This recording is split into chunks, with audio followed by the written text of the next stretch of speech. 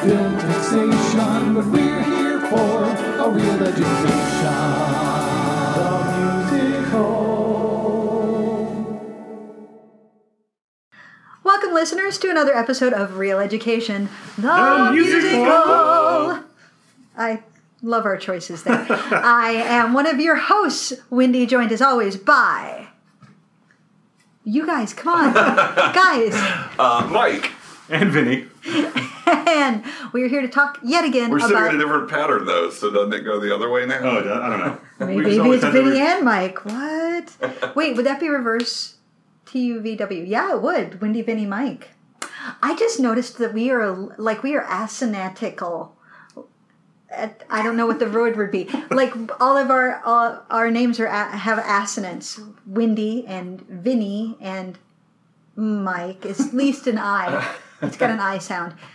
You guys are just staring at me. It's so great. You have no idea what I'm talking about. Hi, I used to take it. Believe me, I've definitely never almost accidentally called one of you the wrong name because they are... I mean, we look so much alike, right? We do. But you get Wendy, Vinny, Wendy, Vinny, Wendy, Vinny, and then I'm like... I have a luscious beard, as it does turn out. I also walk a dog named Winnie, which makes it like one extra level of just being confusing. Okay. Also, my brain's terrible with names, as we've established. Your brain is terrible. Period. You're not wrong. I know I'm not. So tonight we are going to watch a musical. We're going way back to the classics tonight. We are going to watch Broadway Melody of 1940. So, what do y'all know about this one? Because, duh, I've seen it and they haven't. Surprise. I know that Fred Astaire's in it. Yeah. Yes? Because we talked about how we have yet to do a Fred Astaire movie. Right. This is going to be our first Fred Astaire. Yep. That's what I know about it. Now, it's not you guys have seen other Fred Astaires. Correct. I don't think I've ever actually seen a full Fred Astaire movie, but I've seen lots, I've seen tons of his dance routines and stuff like that on YouTube or whatever, but I've never actually So you've never actually seen him perform a whole movie? Right. Okay. This will be fun then. Yeah, I'm excited because obviously I've seen him dance a shitload, and that's what we're going to do, I presume. But you only know him as a dancer. You don't know him as an actor, as a true performer, what his whole screen persona was. This will be interesting. What have you seen of his, Vinny? I mean, that's honestly more my recollection is, I know I've seen him dancing his ass off in plenty of things, but... It's true, he did not have much of an ass. Raspberries! Did he have butt pads, though? I don't think to replace ass. He definitely doesn't have dad ass. But I don't think he had to go so far as poor Frank Sinatra and get butt pads. Yeah, I mean, I feel like, I've probably seen more just clips and bits and pieces than I have any full feature. So I'm curious. This is not one I'd ever even heard of. Oh. When you mentioned it, I was like, I know Fred Astaire, but this is, I would say this is definitely next level musical geekery in terms of most people on the planet will have heard of Singing in the Rain and Oklahoma. And their high schools do all of the usual Rodgers and Hammerstein. If you like musicals, this is next level geekery. It's not getting way down to the rabbit hole of what the hell's wrong with you. Maybe you're obsessed, but this is definitely a little bit outside the normal things that people. So this is definitely one to put a feather in your cap of I am now educated upon the Broadway Melody of 1940. I can speak knowledgeably about it. Hopefully. By the end. Maybe. You will at least have opinions. You give us high praise. We'll have opinions, for sure. We'll have opinions. Do you think I'm going to have opinions? All I'm saying is... It's not something I'm exactly known for. That's all film people need is opinions. I've decided. Plenty of those, yeah. Yeah. All right. Anything else that you know about it? No, I don't know shit. Yeah. Literally nothing. Literally nothing. I don't even know that you mentioned it last week, and I stayed completely oblivious to it. Yeah. Okay, good. Don't know any songs from it. I'm sure once they start, I'll probably be I know that or something. But you are gonna recognize the music. What's interesting is a little bit of a spoiler. Normally we'd talk after, but it's kind of a jukebox musical in its structure in that nothing was written for it. They just took songs that already existed. Oh, okay. Kind of like how Singing in the Rain was. Singing in the Rain. Yeah. It is Cole Porter music, though. Oh, nice. It's like 90%. It's a real horny Cole Porter music again. Mom, please don't ever listen to this podcast because the number of times I said horny, I do not want you to. You get to take the penis out. Oh my gosh, the Mahu Na episode, all you talked about was how people wanted to bang and bone each other in that one song. He's not wrong, though. Like, there is a whole song that's just like, we're going to fuck now. We're not on screen. Not never on screen. We're just, Anyway, but that's a different episode. All right, let us go watch our first Fred Astaire together. Ta-da! Yay.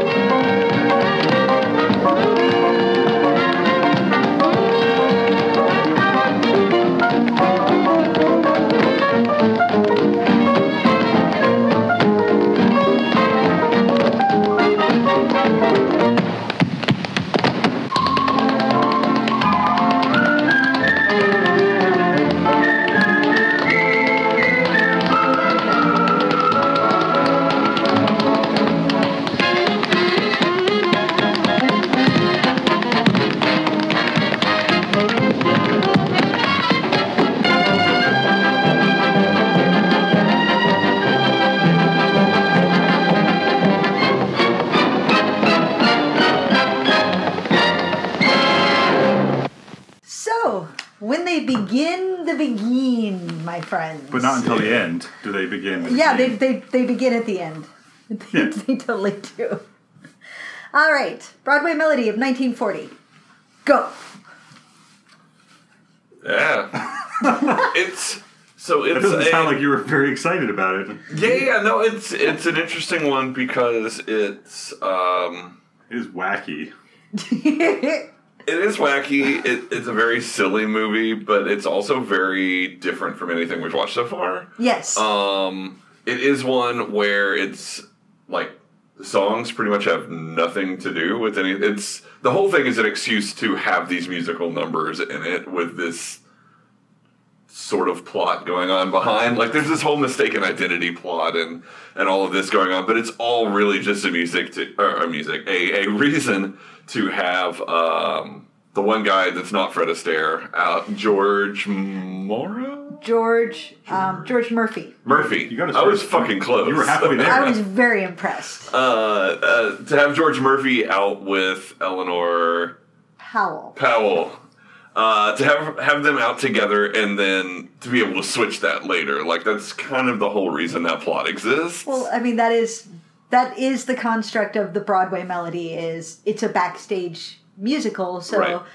By the fact that we're doing a musical theatrical production, theatrical picture show, theatrical production, we can do dance numbers that are in the show, air quotes, that have nothing to do with anything that's actually going on. So we just stop and have a dance number.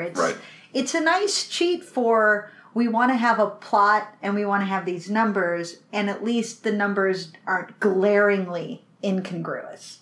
Right. Yeah, and it's not just a straight review kind of thing, too. I mean, I like that. Yeah, like the backdrop was the show that Claire is in, and I guess they gave it a name, but I feel like it had a different name every time, and like even if they were trying to portray that show, kind of like how the one guy had a different woman every time. It was like the show itself. The name of the show that they are opening, that King Shaw. I've got my eyes on you, right? No, it's called Swing Song. Oh.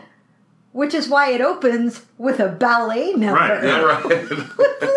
Totally makes sense, yeah. It totally, I'm on board for it. I like, my point was that, like, it wasn't a review, but the way that they did it was like, we're rehearsing these numbers for this show, but then the numbers they actually show you have nothing to do with each other. Yeah, I think the Broadway show they're doing is a review. It must but be, the movie's a movie, guys, with a real plot. That is a real plot happening. And stuff. I mean, part of a plot. It's There are some plot elements that occur.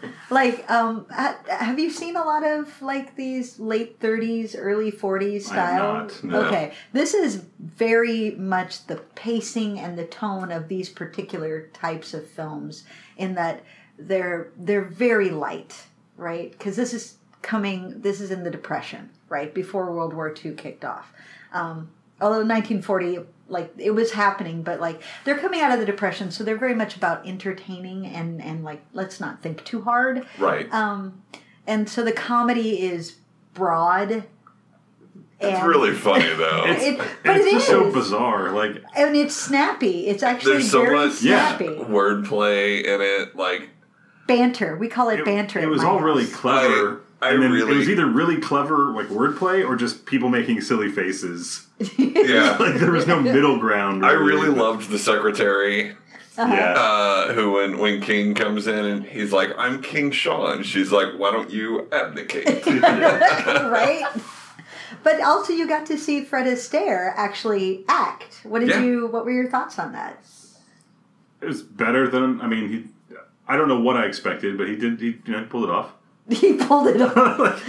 I mean, it's hard to, I don't know, it's hard to compare, because I'm mostly just waiting for him to bust out into dance. You know, like, That persona that you saw is pretty much the persona he always has. He's very charming and affable. Like, Exactly. yeah. He's very likable on Yeah. stage. And he's got a light touch even with the comedy, that he can banter back and forth, and it works. He's like a real smartass to King, but like it somehow never comes across as him being mean. Yes. Either, right? Like he's kind like of being an asshole. Like, he's not really being an asshole, but like he's kind of being a smartass to him, and you're still just like, oh, that's funny, and you're so sweet. I feel like they played that dynamic very well. Yeah. Like, where they're partners and they've become close, and they've been It also helped together. that King's like a real dickhead Yeah. for a lot of the movies. So Yeah. like You can compare the two, and Like, well, compared to him, you're golden. yeah. Now, have either of you seen White Christmas? no. Oh, okay. It'll be interesting, your reactions to him in that. That's him with Bing Crosby. Okay. Yeah, I actually really like Fred Astaire's screen presence. This is pretty much what he does. BT dubs, like, he's always some version of this person, but he's just, he's always got a smile on his face and a twinkle in his eye, so he can deliver the comedy, and like the banter back and forth. He's got good timing on it. When his smile is like, it's kind of infectious. Like, it's sly. Like, it's not like, I don't know. Like, I feel like doesn't have like the face that, like, you know, like Sinatra's smile is bigger, but like Astaire's, I don't know. I just you kind of can't help but like. You kind of can't help but Astaire's smile also- back. He's kind of a weird looking guy. Yeah.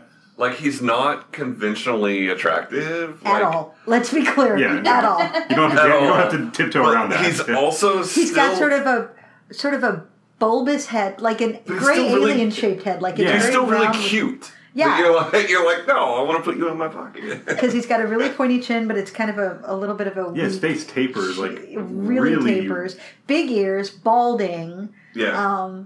That's why I Apparently- asked how old he was, because he could have either been 20 or 60. When they first showed him, I was like, I have no frame of reference for how old this person is. And I only knew off the top of my head because I looked it up, and he was born in 1899. Oh wow. Well, that makes that So math I could real do the simple. math real easy on that one. Like, Apparently he had banana hands that he liked to hide. yes, I was reading that, and because I've watched him dance, of course, for years, and the Fred Astaire hand is kind of like Spider-Man. Spider-Man Thwip, or like, you know, rock Son of devil Devil, horn, yeah. like devil horns, only with the thumb out. But when he dances, it's not hard curved in. When he dances, he tends to curve in those two middle fingers, while the pointer and the pinky are kind of more out. And he's got very, you know, lovely, soft elbows and wrists. But those two middle fingers he kind of holds together and curves them a little bit. And I've noticed it, and I just think it's a lovely, elegant line. Well, he was doing it because he was conscious of that he had big hands, so he would curve those in to make his hands look smaller. And I was like, wow, I what that says about his attention to detail. Mm-hmm. Yeah. One, like, I would never, I mean, you said that, and then I started watching his hands, and, like, yeah, I mean, they look massive in comparison to the rest of him, but I would never have even noticed. Yeah, but like, you probably would have noticed if they were all, like, pointing That's out, true. like, Jesus, his hands just, what are they, like axe blades just flying around. So, the Broadway melody, we should do a quote-unquote plot review. Yeah, I mean, that should be pretty quick. Yeah. King Shaw, who is played by George Murphy, and Johnny Brett, who is played by Fred Astaire, are buddies and dance partners, and they work at this ballroom. Taxi dancers. Basically, yeah. I love that term. Right? You pay for a dance. Yeah. Take me for a spin around the floor. They're also, like, this is what I love about this. They're supposed to be broke, but they have so many suits. Well, but King's not paying nice. for them. It's like, Well, and this is a major plot point, is that King has this tuxedo that he needs for the dance routine that he hasn't paid for, and he's being chased by bill collectors. right. And so... What was it? Star Collection? I forget. Star Collection, Deadbeats And skip artists. Our specialty. Yeah. Like, that's a card. So Johnny comes in to the ballroom, and the... More terminology to add to our Deadbeats. Flim-flammery and flim-flammery. two-bit thimble riggers. He's just a bang, beat, bell ringing, big hole, great go, neck or nothing, rip roaring, every time a bullseye salesman. Two-bit thimble riggers who are skip artists send the Star Collection after him. So Johnny comes into work, and, like, the manager of the place is like, by the way, somebody was looking for your friend. They want to repossess his suit. Because that's apparently Like you do. Which is amazing. like, so good. Like, I was kind of picturing, like, you know how they put wheel locks on a car? They, like, boot his suit. They boot his suit. It would just be like a wheel lock, but for, like, the buttons or something. Yeah. And then King shows up. They do a really great number, by the way, which we're going to talk about. And then who should happen to see their number and be so impressed is one of the huge big producers on Broadway, Mr. It doesn't matter, Chase or Weathers, whichever. But it's played by Frank Morgan, the Wizard of Oz. So the Wizard of Oz comes in to see them dance and is like, oh my God, that's the next big star. It's going to be great. And so he goes and he says, who's that young man? He very specifically liked the way Johnny, Fred Astaire, danced. And Johnny comes out, but thinking it's a bill collector, he tells him his name is King Shaw. He's like, young man, who are you? Like, well, I'm King Shaw. Okay, well, I'm going to be back in touch because I got to go do a thing and hit on a girl. And Gonna give this cape to a girl. yeah, and if you're wondering, like, what the hell, what kind of ploy was that? It kind of does make sense. He explains it. If he was going to serve you a summons, he would have served it to the wrong person, and that's not legal. I mean, I don't know enough to refute that, so Yeah, sure. I'm like, sounds like street legal Yeah. shit to me, but That's that like was that's a like if the plan, cop is undercover and you ask him, they have to tell you. That's what it sounds like to me. Like, right? I don't know if it's true or not.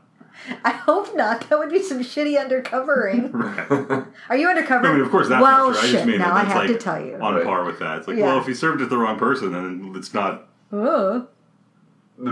We certainly can't get another one of these to serve to the correct Right, exactly. person. Well, we know you're not him. Right. So, and then the dude calls the next morning after Johnny's left, and he's like, I need King Shaw to come audition. So King comes down. The dude who actually saw him is running away from girls because of the subplot of he likes to hit on pretty young things, but apparently not do anything with them. He just likes to have them wear that cape. Like, And like take them But out and be with them. not pet it. right. Because Like, you can They- wear it, but they- don't you're gonna touch wear it. it out. Yeah, we'll get to that subplot in a second. It's so weird. So King gets an audition, and Johnny coaches him because Johnny is the better dancer, and he gets the job, so he's going to be a big Broadway star. And Johnny goes along with him to coach him and sort of refine the numbers, and everything's going great. Then it goes to King's head. King thinks Claire, Eleanor Powell, is in love with him, but she's not.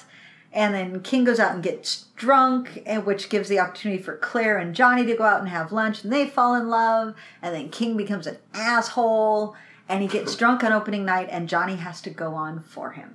And he steals the show And the greatest incognito. Zorro suit Ever. Zorro / Harlequin suit. Yeah. Like the Joker Zorro or something.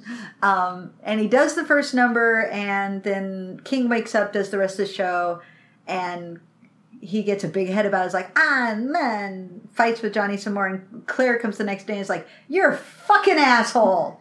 You don't fucking deserve shit. Johnny's the man, and you're dick toast. That's what you are. Yep. And so then... It's a real word they used in the movie. She called him dick toast. It's weird because it was like the 40s. Yeah, you wouldn't think they'd use that. Out of place. A little anachronistic, but... And then Shaw shows up drunk for the second performance, and they're just like, fuck, we need Johnny. And so Johnny goes on and does great, and then as they come off stage, there's King Shaw like, haha, I was only fooling because... Gotcha! Because Johnny deserves his role and I don't. Well, come on out and dance with us, King! And so they're all friends and everything, and that's the end of it. I did like, with the way that played out, like, I felt like Johnny, Fred Astaire's character throughout the whole, is like such a nice guy, like, just kind of like rolls over, is like, well, I guess that's just the way it's going to be, and like doesn't try to get what should have been his from the beginning. And obviously it all works out in the end, but I like that at least at the end, King has enough, in him to be like, oh, well, like, I'll repay the favor. Like the redemption happens, which is good because you need to like him. Yeah. Or else you're like, Johnny, why are you friends with a jerk? Yeah. Like a jerk-sicle. Dick Toast. Dick Toast. Jerk-sicle Dick Toast. That's his full name, guys. It's his full legal name. Because, there is the point where the Wizard of Oz, like, when he sees King auditioning, he's like, that's not the dude I wanted. Yeah, and he's getting ready. So when the people running, like, that are basically putting on the show, right? Is that who it is? The director. Yeah. The director. When he comes back after he sees King do his first dance number, the Wizard of Oz is basically like getting ready to apologize and be like, "Oh shit!" Like and they're like, "No, we love him," and he's like, "Oh, you do? Okay, cool, great, yeah." He's like, "Wait, I'm what?" And then so he runs into Johnny. Johnny, let's go have a drink. Like, what? You're the one I wanted. You're great. He's like, and Johnny, being a good person, is like, "Yes, but." King's going to be great. Well, can I discover you next year? You know what? We've got a deal. Yeah, it's like, sure, why not? Yeah, so, I mean, Johnny's not being completely altruistic. He knows that this guy really likes him. Mm-hmm, right. But he, this is a moment for King to have, and he wants to make sure it goes well. And, right. And I think he wants to preserve their friendship, and let's face it, if it was like, no, we wanted you, the dynamic between the two is very clearly that Johnny is the more mature and responsible one. Oh, for sure. From the beginning, yeah. Oh, so the subplot with the Wizard of Oz, he's got this ermine cloak that he gives to blonde girls so they'll go have dinner with them. What's the ermine joke that they said? The dude serving him drinks, yeah. except it's not a it looked like it was like he was just serving him soda. Like at a diner. Yeah. Like a soda jerk. Yeah. And so the two of them are talking and the soda jerk is there. It's actually really funny how it's staged because he's in the foreground the whole time. Yeah, and it's kind of mostly his shoulder, and the soda jerk is staring at this fur cape while Johnny and the Wizard of Oz are talking, and every once in a while he reaches out to touch it, and then he's like, "This is a rabbit." Rabbit? No. And then the two go on talking, yeah. And then, squirrel? No. Beaver? No. And then his friend shows up. Hey, Herman. That's what it is. Ermine. Yeah. And he's like, yes, it's Ermine. And it's the weirdest, It's so dumb. It's like, and that's the It cracked me up, though. It's the sort of humor. It got all of us, but it was so dumb. And speaking of, how the musical numbers don't really integrate, the weird vaudeville elements. Yeah. Well, I also thought it was funny, too, because Wizard of Oz, whichever one he was, he's the one that found Johnny, who we thought was King, and everyone was really happy with the way that turned out. But then every other act he brought, the director's just head in hands, well, because I mean, and I get why, but it was funny because why do they let him continue to bring people? Clearly he has. Well, he did just win with King. So So just okay, I guess whatever, we'll throw it look. all at the wall and see what So- sticks. They have a guy that rides a unicycle. A giant, like a giant one. Spectacularly falls. Like kind of. He's supposed to. He can stop on a dime and everything is what they say before he comes out, and he immediately rides out and falls into the orchestra pit. yeah. And then, like, while they're waiting in the waiting room, we get treated to a 5-minute juggling routine. The human seal. Yeah. By the humans. That was really weird, but also like I said while we were watching it, like it's really weird, but also really impressive. Yeah, Like, it's she was impressive. really good at it. What she can do, but she ends up because she's a juggler with this round ball that she can like balance and roll around on her head. She ends up looking like a seal, the way seals will play with a ball, and you're just like, it's impressive but not attractive. Right. Like, Yeah. And then when she puts that big pipe thing in her mouth, you're just like, is anybody else uncomfortable? It's really weird. It's like a fucking bowling pin. Like it's huge. and phallic. It's just in her mouth, and she just, and I just can't even. And it's so. And The bit where she keeps throwing the ball back at Johnny though is really funny. yeah, I kind of did want him to beam. When I'm just like fuck, he almost does. Like I was waiting for it. He gets and cut then- off right at the end. Like right before it pans back to him, I was like, beam her with it, like throw it right in her face. Just fucking And he's like winding nail her. up to do it, and then everyone comes off the elevator. And then the third one, which is actually the one that happens in the middle, because the unicycle was the last. It's the the last third one, of the weird sort of vaudeville intersections is that weird. I don't even know how to What even was she describe doing? this.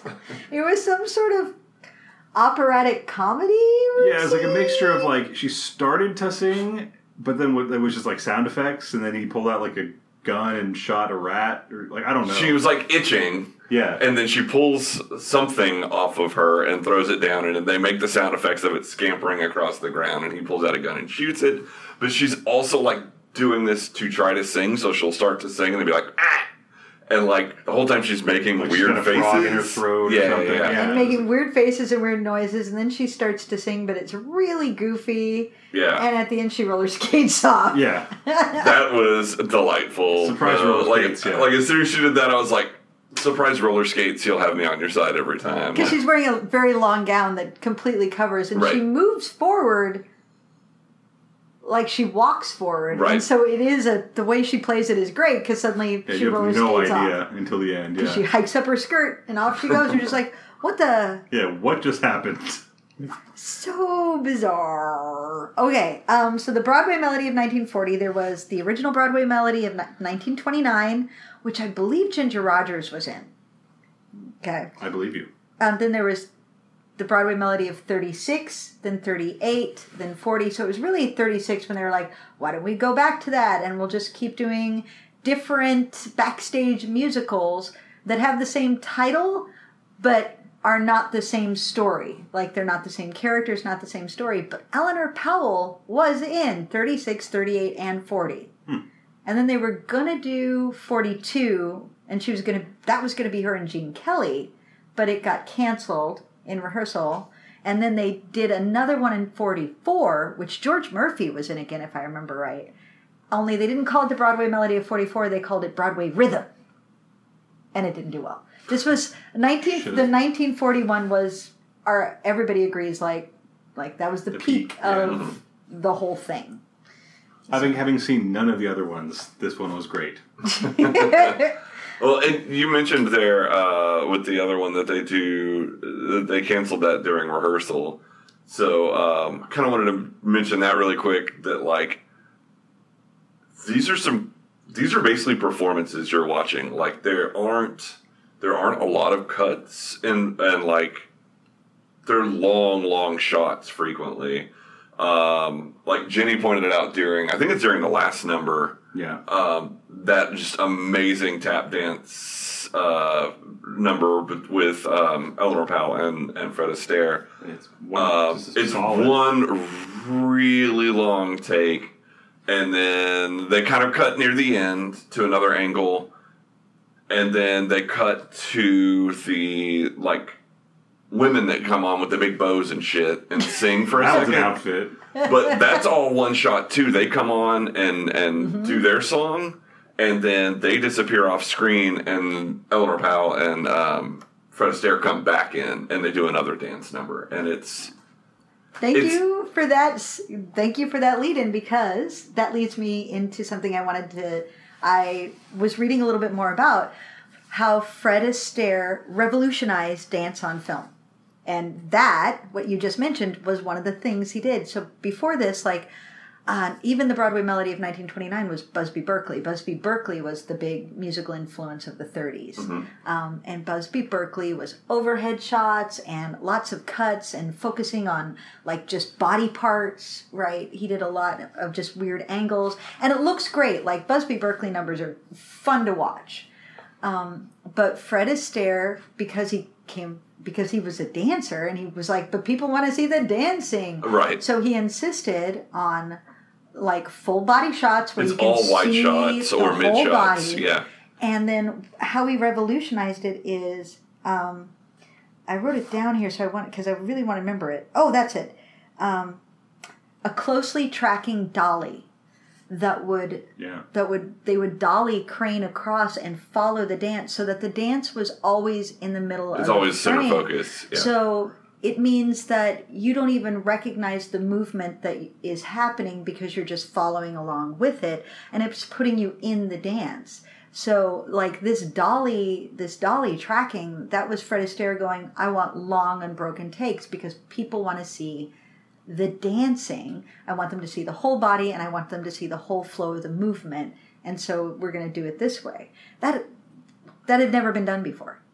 Well, it looks wonderful. It does look wonderful, and I would not have noticed it. Well, I didn't notice it. Yeah, until you said it. But now thinking back on it, there's so many, so much of it is, especially when Eleanor Powell and Fred Astaire are dancing together, it's all the way to one side of the whatever area they're dancing in, and then all the way to the other side, and it's back and forth, and you don't even really notice that the camera is moving with them because it's so organic. Yes.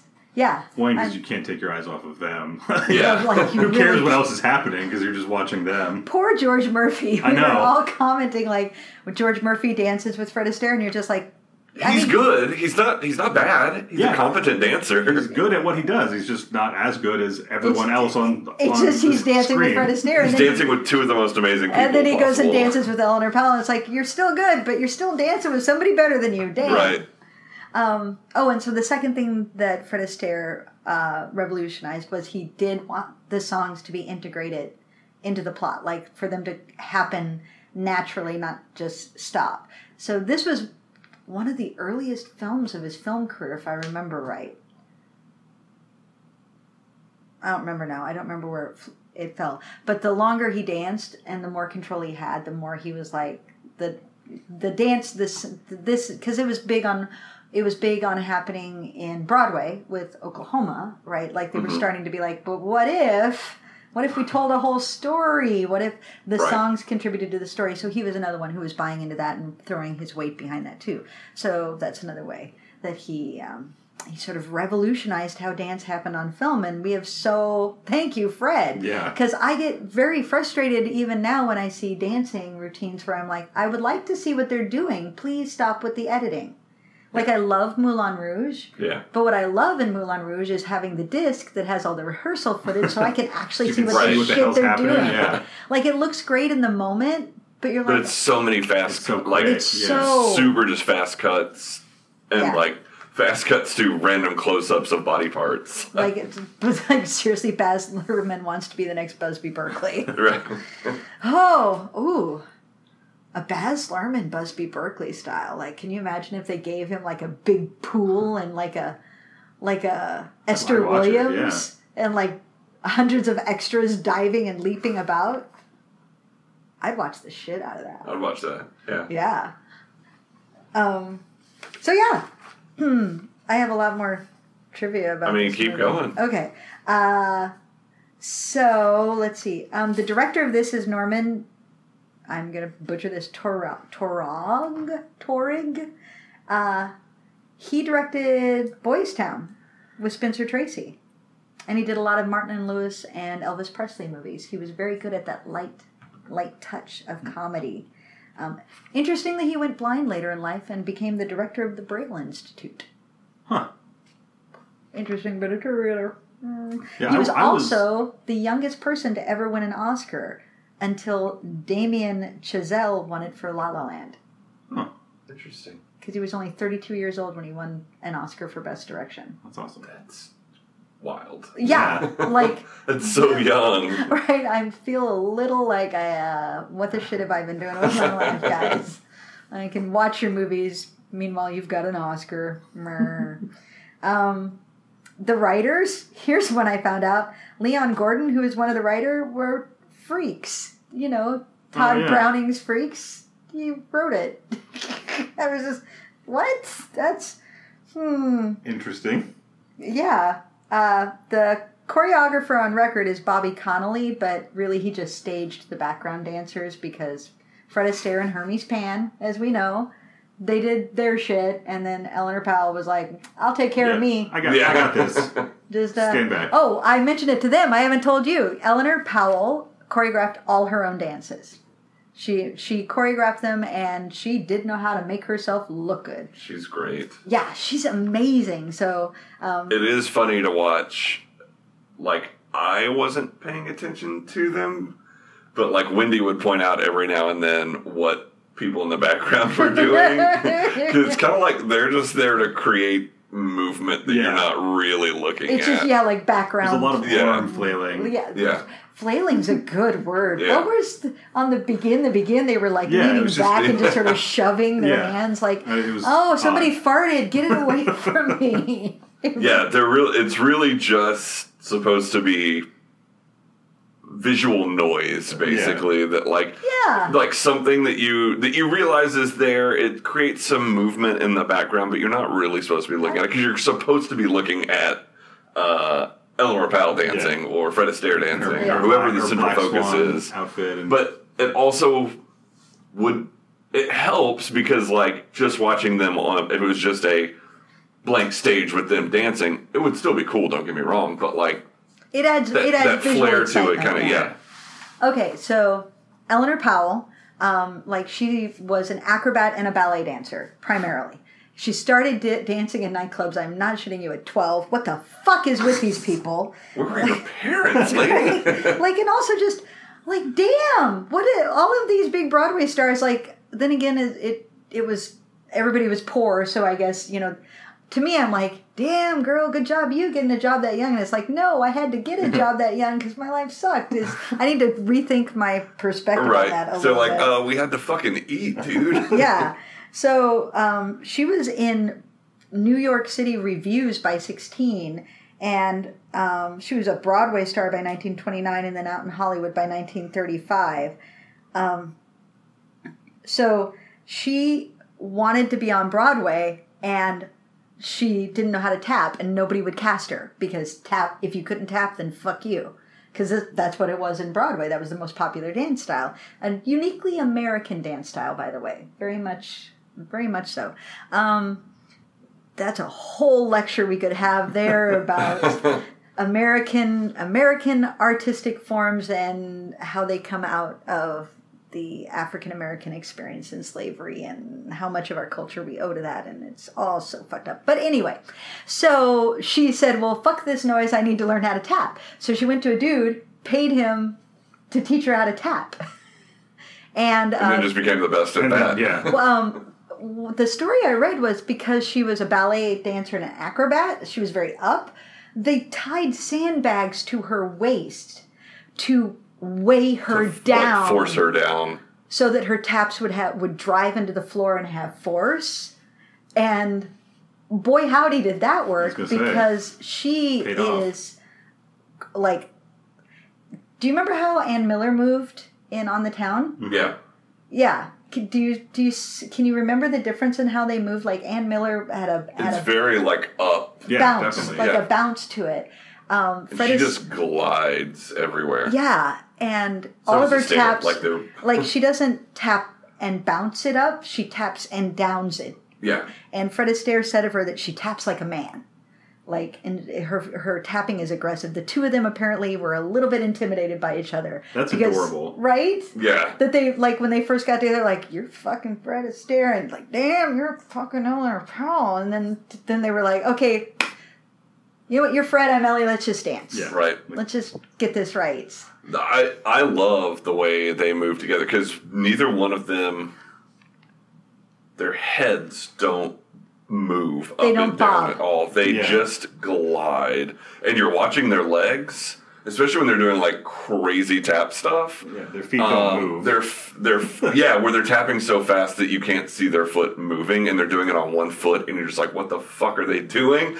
But you would imagine, like, they have such control over their bodies that just like they just float while they're doing these crazy things with their feet.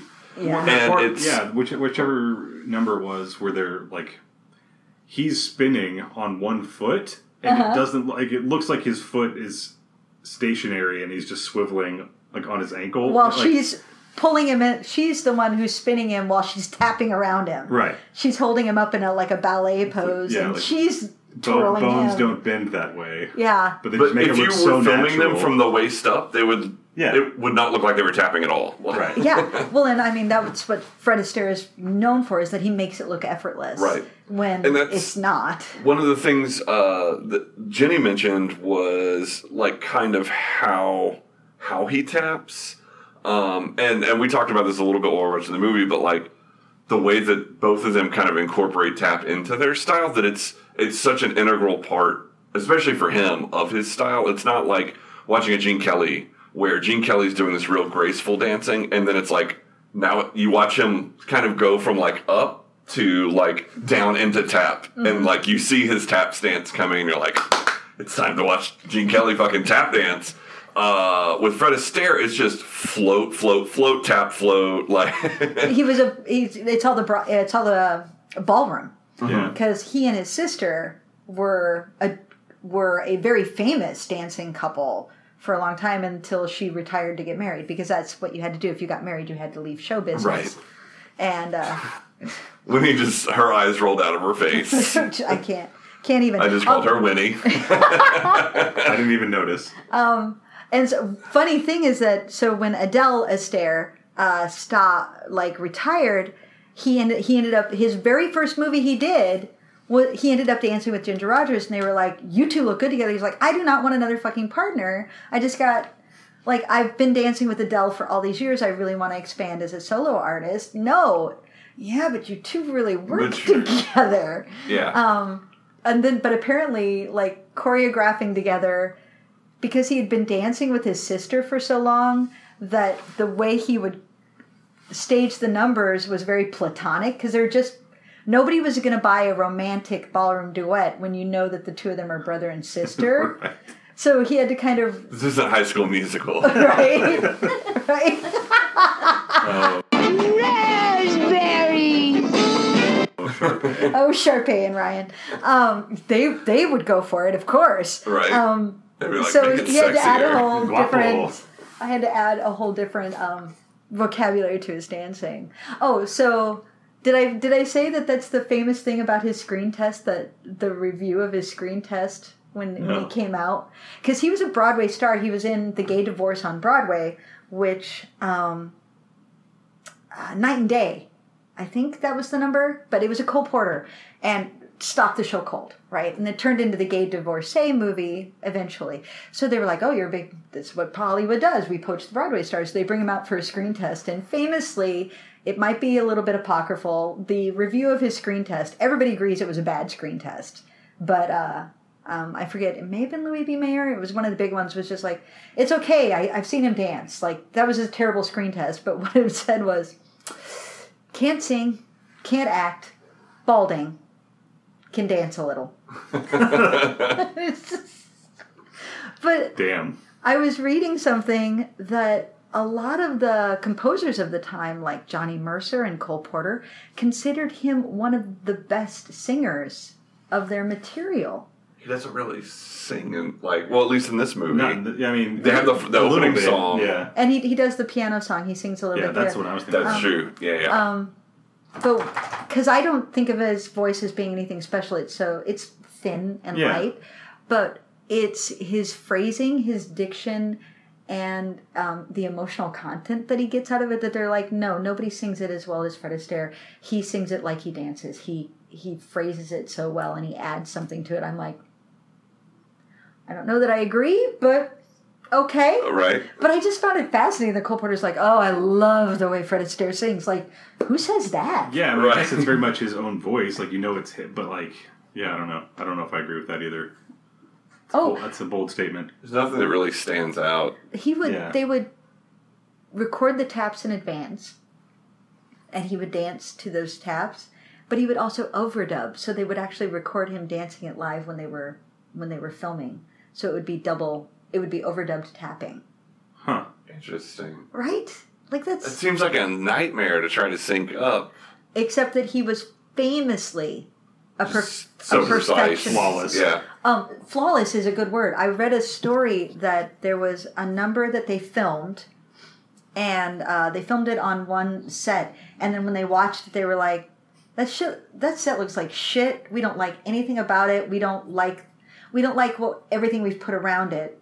We're going to change the set and the costume. Just keep the number the exact same. So they had filmed footage of him on this one set, and then they filmed it again on a completely different set. And a side-by-side comparison will show you that he is moving the exact same way. Like, beat by beat, he's in the exact same position. That's crazy. It is crazy. And I say that as a dancer, like, no, that's just not what happened. But that's what Fred Astaire did. He and Eleanor Powell rehearsed for 2 weeks just on the arm movements for Begin the Begin, so that they would be in unison. Wow. And who was it? Somebody was like, I can't handle all these rehearsals. They make me crazy. But then when they'd go to film, they'd shoot the whole thing in a week. Like, they'd knock out the dances in a day, filming a whole dance in a day, because they knew it cold. Yeah. Right. Like, it was just, well, here it is. Let's perform it for you. Film it 5 different times. You've got 5 different things to look at. There you go. Like, realistically, that might take a couple hours. Yeah. I'm sort of just like, that is not how that's done these days. Right. Are we all clear on that? Like, that's fascinating. So I've been hogging the mic. What do you guys want to say about it? I mean, I don't know. Like, you kind of covered a lot of it. I loved, like, going back to what Jenny said while we were watching it. I mean, this one focused a lot more on the tapping. Like, I feel like we've seen, plenty of them that have had bits here and there, but it's like every number kind of tap. This was a tap musical. Not really focuses on it, but like really, I felt like the way that it was incorporated and the way that it's like was recorded. I mean, everything about it really brought that out more than any of the other ones we've seen. And so, like, this has been the best example of it for me of any of the ones we've watched, especially because they just go all out, and having both of them do whatever it is they're doing. It's like, I have no idea how to follow it. Like, I can hear the rhythm. Like, it doesn't look like you're doing that with your feet. Like, I don't see. And the rhythms are so precise. Yeah. Yeah. And actually, in the rhythms too, like that first, I really liked how all of the vocals were really syncopated too. Like, it matched the tapping, but like that first song with Johnny and King, when they come out and they're just doing their like something about don't change Broadway or don't Broadway. Yeah. But it's just like the way, like the rhythm of that song and the vocal, like the lyrics too, were just like, it seemed odd at first, and it was kind of hard to like kind of find the rhythm in there. But I just something I noticed, I just really liked that it was all very syncopated and unique. Well, Eleanor Powell said a tap dancer is just a frustrated drummer. Yeah. I really liked that number too. I like what they do with a lot of the tap in it, where like, it's not just always straight watching somebody tap, which, don't get me wrong, it's delightful. But there's like, even in the opening number where you have King and Johnny dancing, they have that part where, and it was right as all of us kind of had that moment where we were like, yeah, he's good or whatever, but like Fred Astaire's just showing him up. Then right about then is when Fred Astaire just kind of collapses on him, and then he's doing this wild shit while George Murphy is still kind of tap, like he's still doing his tap thing, but like then you're like all you can do is watch Fred Astaire just kind of doing almost slapsticky type movements, while still kind of tapping. Like it's really still delivering tap rhythms. Yeah, he's not quite as like fully tap as George Murphy is, but he's still doing some tap stuff while he's doing these like really, really weird contortion-y movements. And like pratfalls almost, like where like... Well, because that whole end of that number, they end up with their canes, because they're in top hat and cane number, they end up sword fighting each other, and then George Murphy stabs him, and he spins around, and he's dying as they're going off, and the choreography of that is just clever as shit. Of how they're tapping while spinning around and sword fighting with their canes. And the canes also get the good, like, it's part of all of it. Like, the rhythm, I think it's really cool. The way that, like, they smack their canes together it's just like their taps. Like, it's really cool. I'm also a sucker for the move where, I mean, it's one of the most common, like, tap moves with the cane, where they put the cane down and then they, like, stick their butts out and do the tap from side to side. I'm like, I'll watch that all day. It's so cool to see. Yeah. But you get the same thing in the Eleanor Powell number the first time they dance together with, we already kind of mentioned it, where she's spinning him around as she's tapping and he's still like, I don't know what the fuck he's doing. Like, it's so weird, but it's really, really cool. Yeah. Sorry.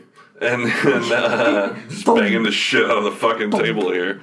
But it's very interesting just to watch kind of what they do that's not just like, hey, we're going to watch you tap for a minute, which would still be entertaining. But, I mean, there's a lot of musical numbers to get through, and if that's all that happened.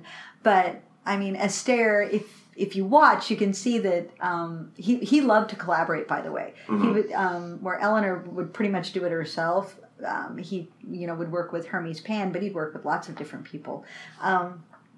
They would go in and play around, and he'd think of gags or bits. Like, it was all, like, a lot of his numbers, especially his solo numbers, are based on some sort of concept or gag. So, like the sword fighting with the canes in the first number, and then his sort of romantic solo with himself when he's dancing around after singing the song at the piano, and he's got her little compact that he's tossing around and kind of juggling a little bit and catching in his hat. Like, that's his prop thing that he's using as something to inspire him to do all these moves. So, so he was very much about coming up with a bit or a way into a number of like, oh, but what if we did this? Like, what if the concept of it was, I've got this compact, and what could I do with this compact, and how could I toss it around and play with it? So, just to shake things up. Yeah, I like that number in particular. Like, all of the physical comedy was great. Like, the compact, but he's also got like her picture on the front of the music book, and he's like confessing his love to her there. But then as soon as she walks in, he like slowly just kind of puts it down on the table behind him. Like, I wasn't doing anything. What are you talking about? I wasn't just mooning over your picture for 4 minutes while dancing. Or when he's playing the piano and like just like stops to tap and then like kicks the piano like for like percussion. That was really good. He's like tapping as he's spinning around, and then it's just like I just elbowed the shit out of the table a minute ago, except he's doing it on purpose. with right on with the rhythm. Because, by the way, Fred Astaire was an excellent piano player, and he also composed music. So you get to watch him play and sing, and then, spin around on the piano stool while tapping. Yeah. Like, what the hell, dude? You gotta be talented in all those ways? His physicality is so cool, too, because, like, you see him, even when he's not dancing, you can tell he has that vaudeville experience, that he just moves sometimes in like reactions or responses or whatever. There's the moment where he's pretending to be King on the phone with her, and he tells her that he loves her, and then he hangs up. He goes, I love you.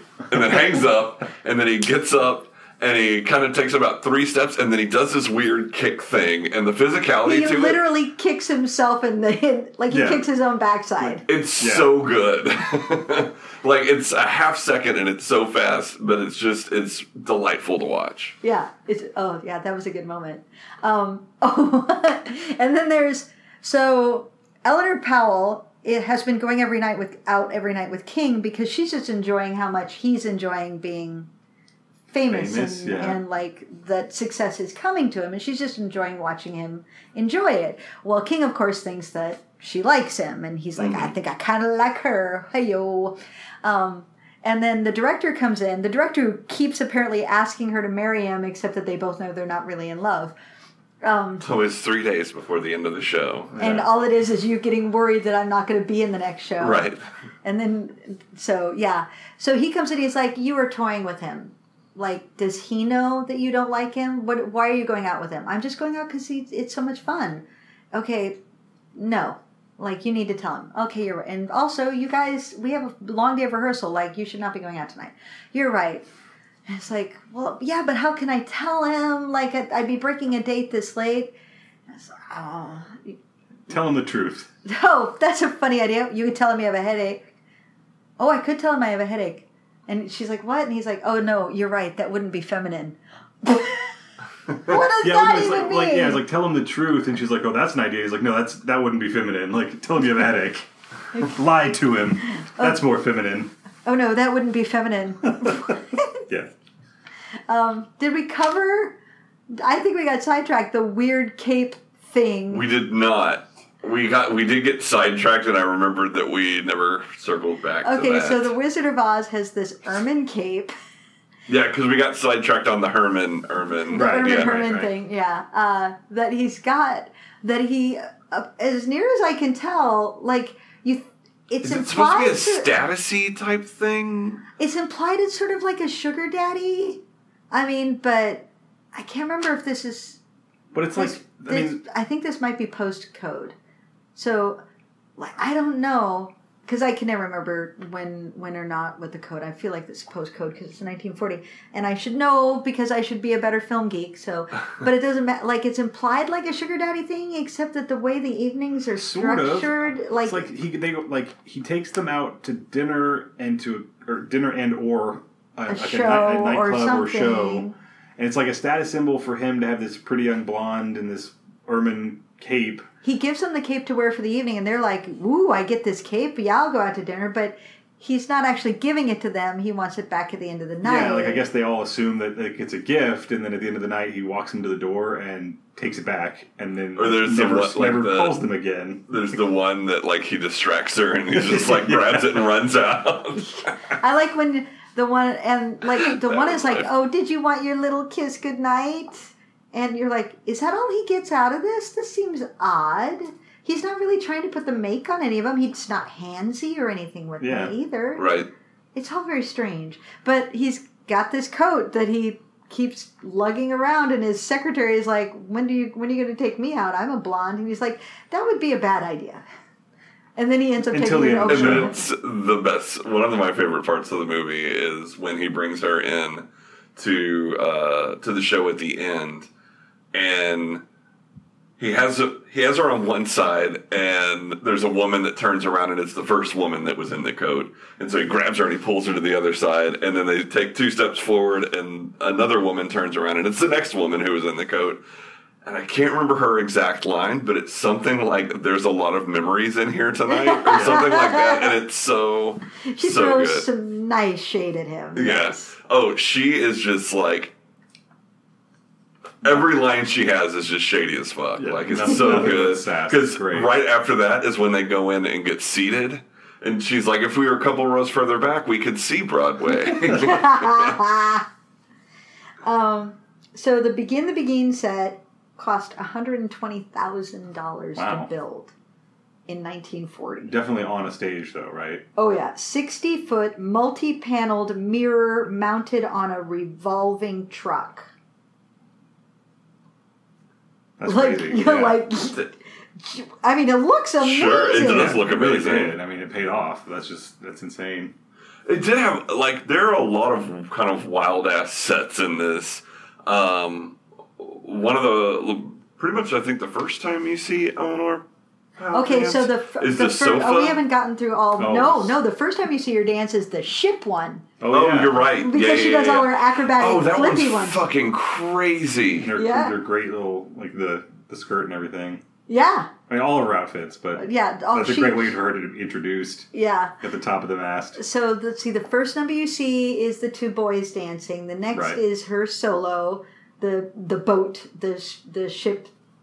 I'm a It was like Gangway Commodore something. That's the title. I don't remember. Gangway, please. And she's dancing with a bunch of sailors who assist her in flipping all over the damn place. They just basically throw her around the whole stage, and it's But she's got the biggest smile on awesome. her face. Yeah.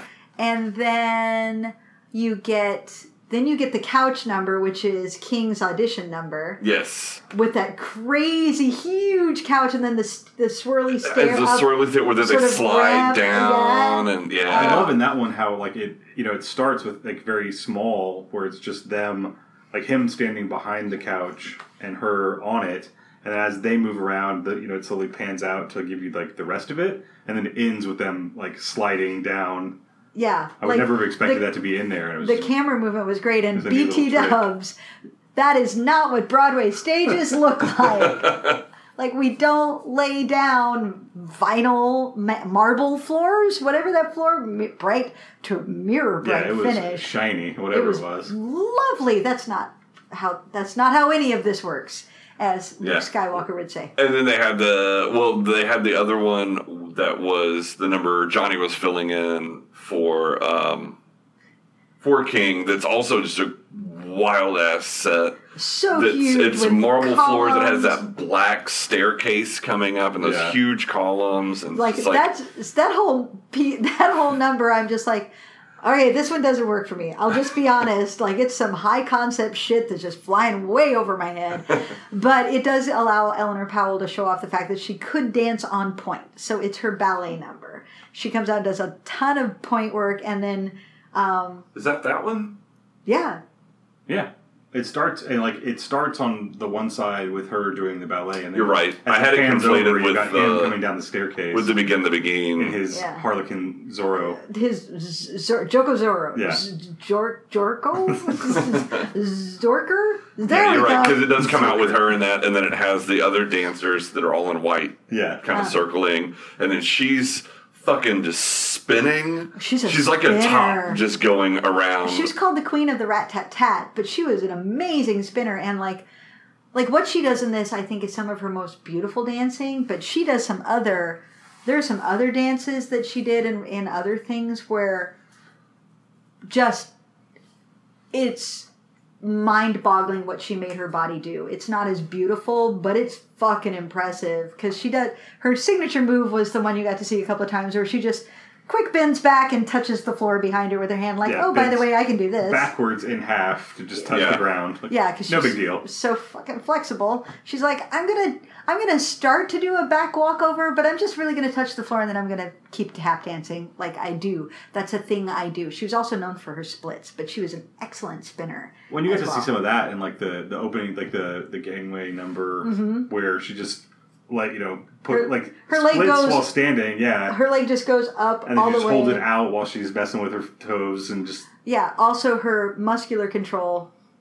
I say this as somebody who was a dancer, and I could never, I was not a great dancer, and if I had trained for years, maybe, but the muscular control to take her leg and just hold it up at an angle while standing upright, and then slowly bring it down. It's just like, oh my God, that's impressive. It's much like when you, if you're lifting weights, it's kind of the same concept. Like, most of the work when you're lifting a weight usually is bringing it up, and then you tend to kind of let the weight do itself to bring it down. But one of the harder things you can do is just kind of slowly bring a weight back down, because you're still having to use your muscle to fight against it.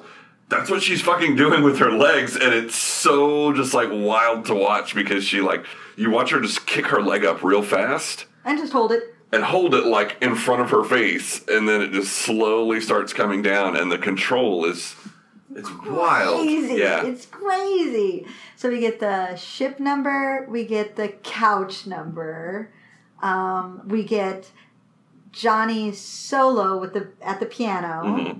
Then we get the duet between the two of them at lunch, which with my favorite. We haven't even talked about that one. That one's really good. Man. the Silhouette Man character. What's that? So I just said that number has my favorite character in it, the Silhouette Man. The guy like cutting the silhouettes. Yes. With his thick accent and his haughty demeanor. Yeah. He's very sassy to them. He was very sassy. You get that one, and then it's the high concept number, and then the begin, right? Yeah. I think so. Yeah, so the high concept think that's number, right. there's very little even tap in it that Fred does, because she can't tap. She's in ballet slippers. Right. So it's mostly them, like there is this one point where they even just go from like between column to between column, where they just literally move to the next one and pose. Oh, that's the one where they do all And the hold. silhouettes. Yeah. And then we move around to the next column and we pose. And hold.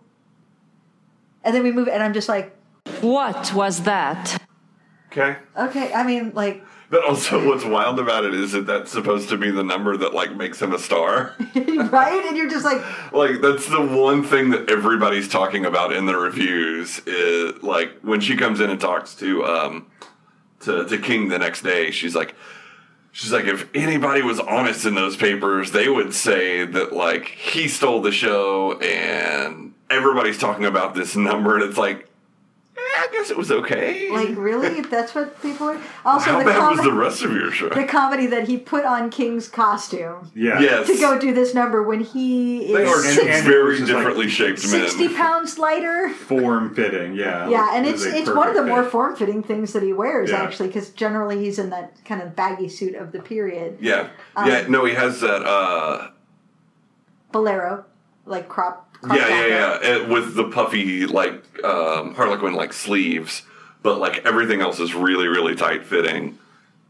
There's no way that fit on. There's George no Murphy. way that George Murphy squeezed into that. With I the weird kind of want to skull see cap. George Murphy wearing that, Right? though. That would have been With the some, sleeves stopping like just past the elbow. like that would have been some shit that I would have Floodwater done if from I had pants. been on set. Like, George, I need to.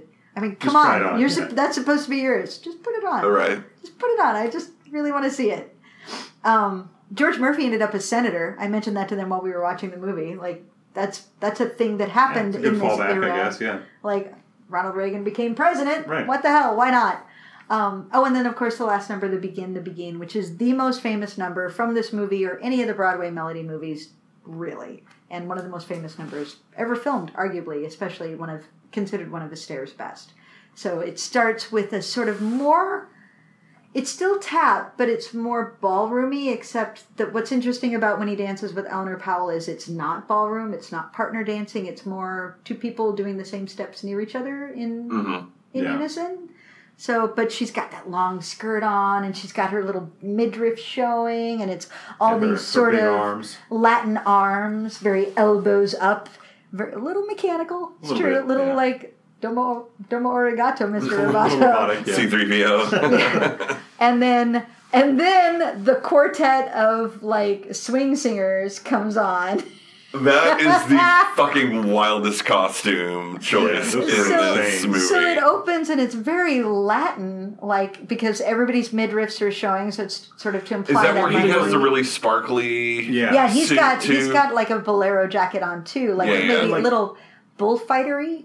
Yeah, and it's the front of it's all like Very- spangly. Yeah. And like even before he comes out, like the background, like the backdrop with the mirrors, it has like palm trees Palm and trees. stars. Yeah. So it's very like like very Latin, very tropical Latin, because yeah. the Begin is a tropical sort of, and then to cover while they change into their second half of the dance outfits, which are just more typical dress and suit. Like he has that white suit. Yeah. Yeah, Yeah. and she's got that nice white like calf link Yep. skirt.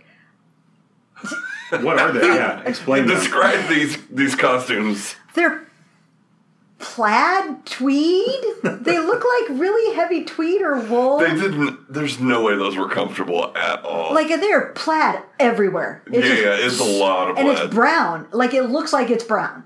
Like, it's a black and white movie, which, by the way, they were gonna shoot in Technicolor, but had to change it because of the war effort costing too much. But so they shot it in black and white. It's a gorgeous black and white. Like, I love good black and white cinematography.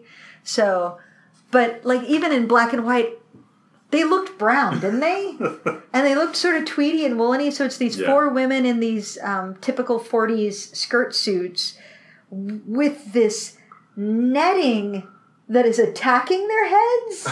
Like, it's both this, sides. Yeah, this netting hat that is like, a good 12 inches tall, that's tied around their necks, and so also sort of leaking out by their neck. Yeah, and it's down like their breast. off the top of like the right side of their head, but then out the bottom left side as well. Like it's And it's like giant bows almost. out of like tulle or netting. Yeah. And then in the back of their costume, like right above their butts, is another giant bow that's part of the dress that's the same material as the dress. Yeah. So it's all bows And it everywhere, looked like, and it's really on weird. top of like the tool coming out of... Incongruous would be a good word. It looked like they even had more like on the front of the top, Yeah. like under, like, so not only was it coming out both sides Like of their that it was head, like some sort of ascot or bizarre, yeah. cravat. Like- They looked like they were leaking. Yeah. Like, that's what I said. Like, oh my God, or it's escaping or something. Are we entirely? and then there was like, of the four, there was the one on the far, like the one on the- last one off the screen was doing her own dance. like they were all technically doing the same steps, but her sense of rhythm was different. Yeah. Like, you know how people can clap on the beat and everybody's clapping in unison, but you know that some people, even though they're clapping at the same time, what's in their head is a different beat. Like, everybody looks like they're clapping, and then there's one person who's just really driving it down. You're like, I'm not sure. You're technically doing the same thing. It just doesn't look right. So yeah, the incongruous Tweed sisters come out, and then the two of them come back and do some of the best tapping put on film with some lovely challenge steps. And That's really, I like that part a lot. Yeah. And I the love, two of them the are music drops smiling. out. Yeah, the music just drops out, like, we're going to let them fucking Yeah. do it. And the two of them are smiling at each other in a way that just looks so genuine, of like you feel like they knew in that moment that they were achieving a pinnacle. Right. Like, you know what? I don't know if they knew it at the time, but this is what is going to live on. This moment right here will become famous, and people will watch it 80 years from now and be like, damn, nobody's even done it that good since. So yeah, Fred Astaire, Eleanor Powell. Eleanor Powell didn't make a ton. Well, no, she didn't make a lot of movies that have lasted in terms of public awareness. But we can seek some more out because she's great. Yeah. She also has some really great costumes in this. Gowns by Adrian. Do it. Gowns by Adrian. Yes. Oh, I wrote down he did some other things too. He did other movies. She has these when she's not on stage. It's this weird style that's like half Western-ish. It's got weird fringy country elements. Yeah, there's like... But 40s. Yeah, it's such a weird mix that, like, I'm not sure what to make of it. There's the one where she finds out that that Fred Astaire's been the one that's the better dancer, when she hears him tapping in the dressing room, and she has this dress on. I don't even know how to... It doesn't really have fringe on it, but it has the little, like white... Like the little knob thing. The little, like, and then she has the balls. giant hat on as well. That looks like a straw bonnet. Yeah. Yeah. It's really, really, really strange. But her dancing gowns are just... Right. Delicious. Gowns by Adrian. Adrian also costumed The Philadelphia Story. Oh, I love that movie. The Wizard of Oz. Rope. Hitchcock's Rope. Oh. So he collaborated with Hitchcock. And he later in life he was just starting to branch out into Broadway costuming. He actually did the costumes for Camelot, but he died in the middle of production. So, but when I saw The Philadelphia Story, the shit Katharine Hepburn wears in that movie is just glorious. Which is so, if you have to say it, you have to say it, Adrian. Gowns by Adrian. I mean, he's no Edna Mode, but he'll do. Who could be? Right. But he'll do, darling. So yeah, we're definitely going to watch more Fred Astaire because we obviously need to definitely see some Ginger Rogers and Fred Astaire together. We're going to watch White Christmas. Is it White Christmas? Holiday Inn. We're going to watch Holiday Inn. Pardon me. White Christmas is Bing Crosby and Danny Kaye. Have you seen that? Oh my God, we're going to do a 2 for this Christmas. Yay! And then Holiday Inn is Bing Crosby and Fred Astaire. So it'll be interesting to compare those two. I've seen neither, so. they're staples in my as we found out, original. we have someone who has missed a pretty pivotal Astaire. Ginny has never seen... She's asleep, singing in the rain. I can't even fathom that. I remember the first time I saw Singing in the Rain, like, my mind literally exploded. I had never seen it until about 2 years ago. Yeah. What was that like? It's amazing. Like, it's so good. I guess it was a little over a year ago because it was right after, or earlier this year, because it was right after Debbie Reynolds died. Was the first time I watched it because everybody was going on about it, and I was like, oh, I'll watch this. And I was like, holy fuck, this is amazing. I can't even.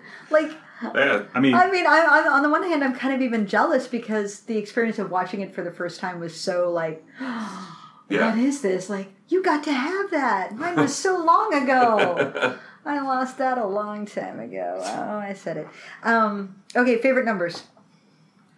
I think my favorite was probably like his solo number, The piano number. Yeah, just because it was such a great showcase of like everything he can do, and like it kind of condensed it all down into just a great little like funny, amusing little piece. It's hard to pick. I mean, that one stood out the most for me just because it's like everything he can do. But yeah, the one I enjoyed watching the most was the like Gangway Pleased or whatever, her solo, where they're just fucking tossing her around the stage, and she's so good in it. She's tapping. She has that cool moment near the end of it where there's the two lines of guys, and she kind of goes up and they like spin her and send her back, and you don't realize at first that she's kind of like progressing forward each time, and it's a really, really, really cool effect. She's fucking great in it. Of course, Begin the Beguine, there's a reason that is. It's obvious watching it, like kind of like watching Kiss Me Kate and seeing the Bob Fosse moment where you're just like, oh, this is why people love this movie. Like, oh, this moment that people talk about is a thing. Yeah. And so I kind of feel like that's the obvious answer is Begin the Beguine, because you're watching something really, really, really special happening. But I also just really, really, really like watching her. She's a flippy girl. You love those flippy people. Yeah.